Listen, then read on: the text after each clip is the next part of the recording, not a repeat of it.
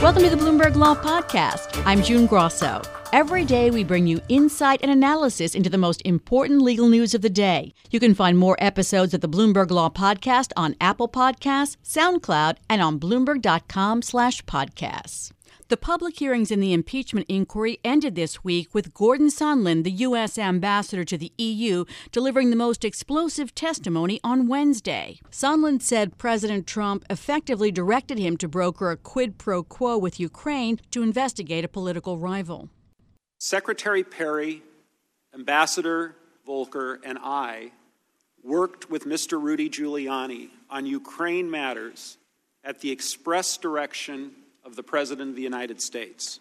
Joining me is former federal prosecutor Elie Honig of Lowenstein Sandler. How important was Ambassador Sondland's testimony? I think Ambassador Sondland scored some important points for the Democrats. I do not think, however, that he ended up giving what a lot of people are calling a John Dean moment when all is said and done. I think he incrementally moved the ball on a couple of key respects. Number one, I think the most important single line of his testimony was everyone was in the loop. I think there's been a lot of circumstantial evidence of that. I think common sense tells you that, but he laid it out. Pompeo knew what was going on. Mulvaney knew what was going on. Bolton knew what was going on. And to some extent, you can infer from what he said, even the vice president knew what was going on. And he's backed up by a lot of that with emails and documents that he had. So I thought that was such an important point.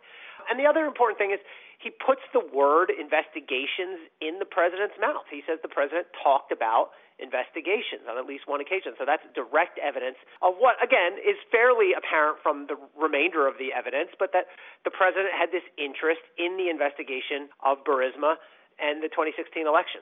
Elie, he admitted that he never personally discussed with Trump the idea that either military aid or a White House meeting was conditioned on Ukraine conducting investigations. Does that hurt the Democrats' case?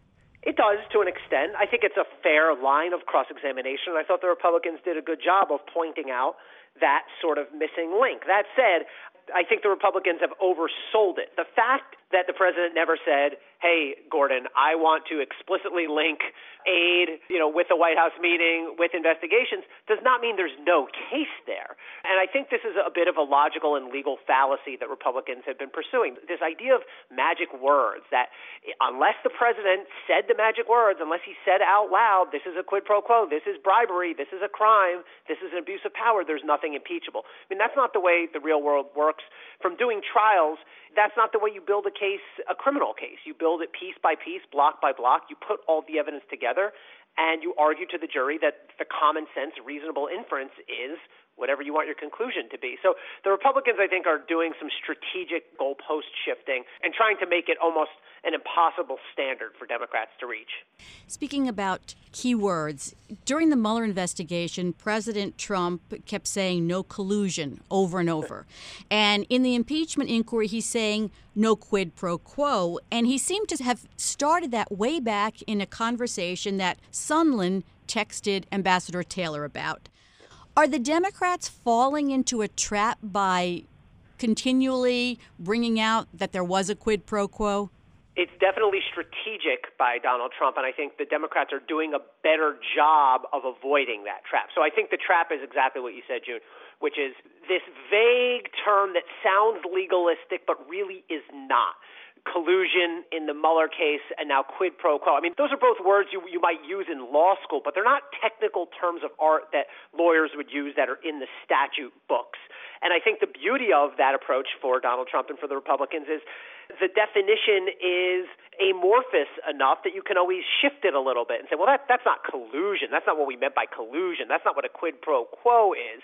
I think Adam Schiff has been very careful and very conscious of that and has tried to choose more direct, more relatable words. Like he has used bribery, he has used extortion, he has used, quite simply, abuse of power, which I think are easier to understand and better serve the Democratic purposes. But yeah, the verbiage and terminology is really important here. Now that the hearings are over, the Democrats will be drafting articles of impeachment.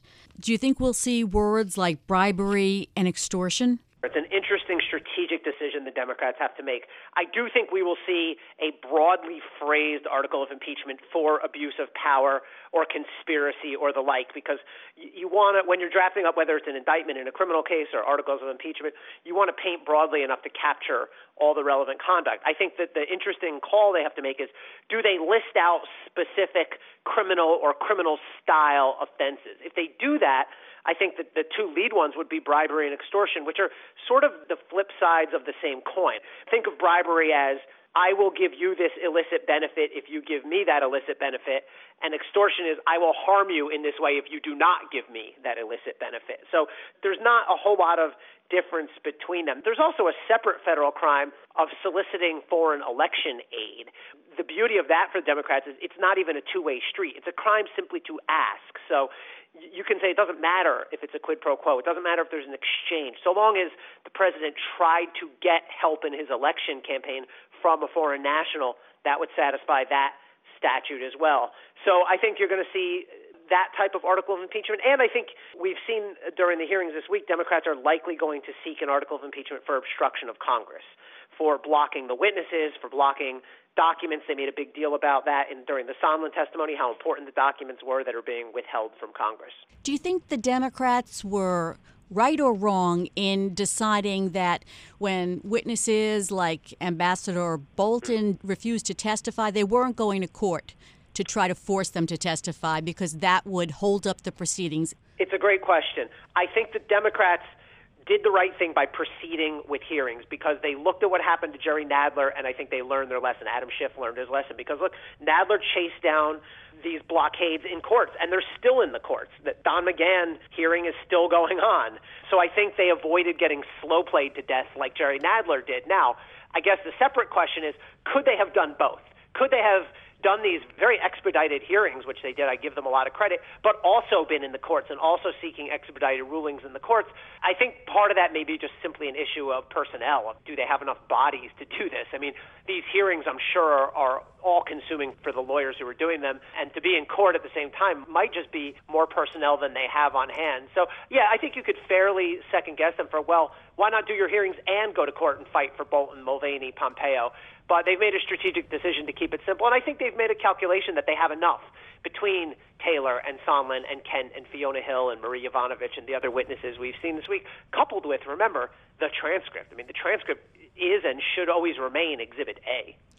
Finally, is this going to make a difference? Is it going to change people's opinions about whether to impeach the president or not? Is it going to change any Republican minds? So I break that into two parts. I do not see any indication right now that any Republican members of Congress are ready to jump ship and vote either to impeach in the House or to convict in the Senate.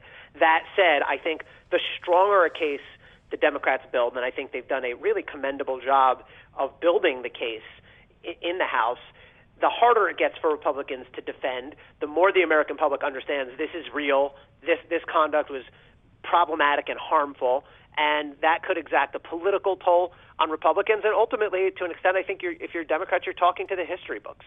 I think you want history to record this as a fair and just proceeding and something that was worthwhile and that merited the severe remedy of impeachment. Thanks, Elie. That's Elie Honig of Lowenstein Sandler. Thanks for listening to the Bloomberg Law Podcast. You can subscribe and listen to the show on Apple Podcasts, SoundCloud, and on Bloomberg.com/podcast.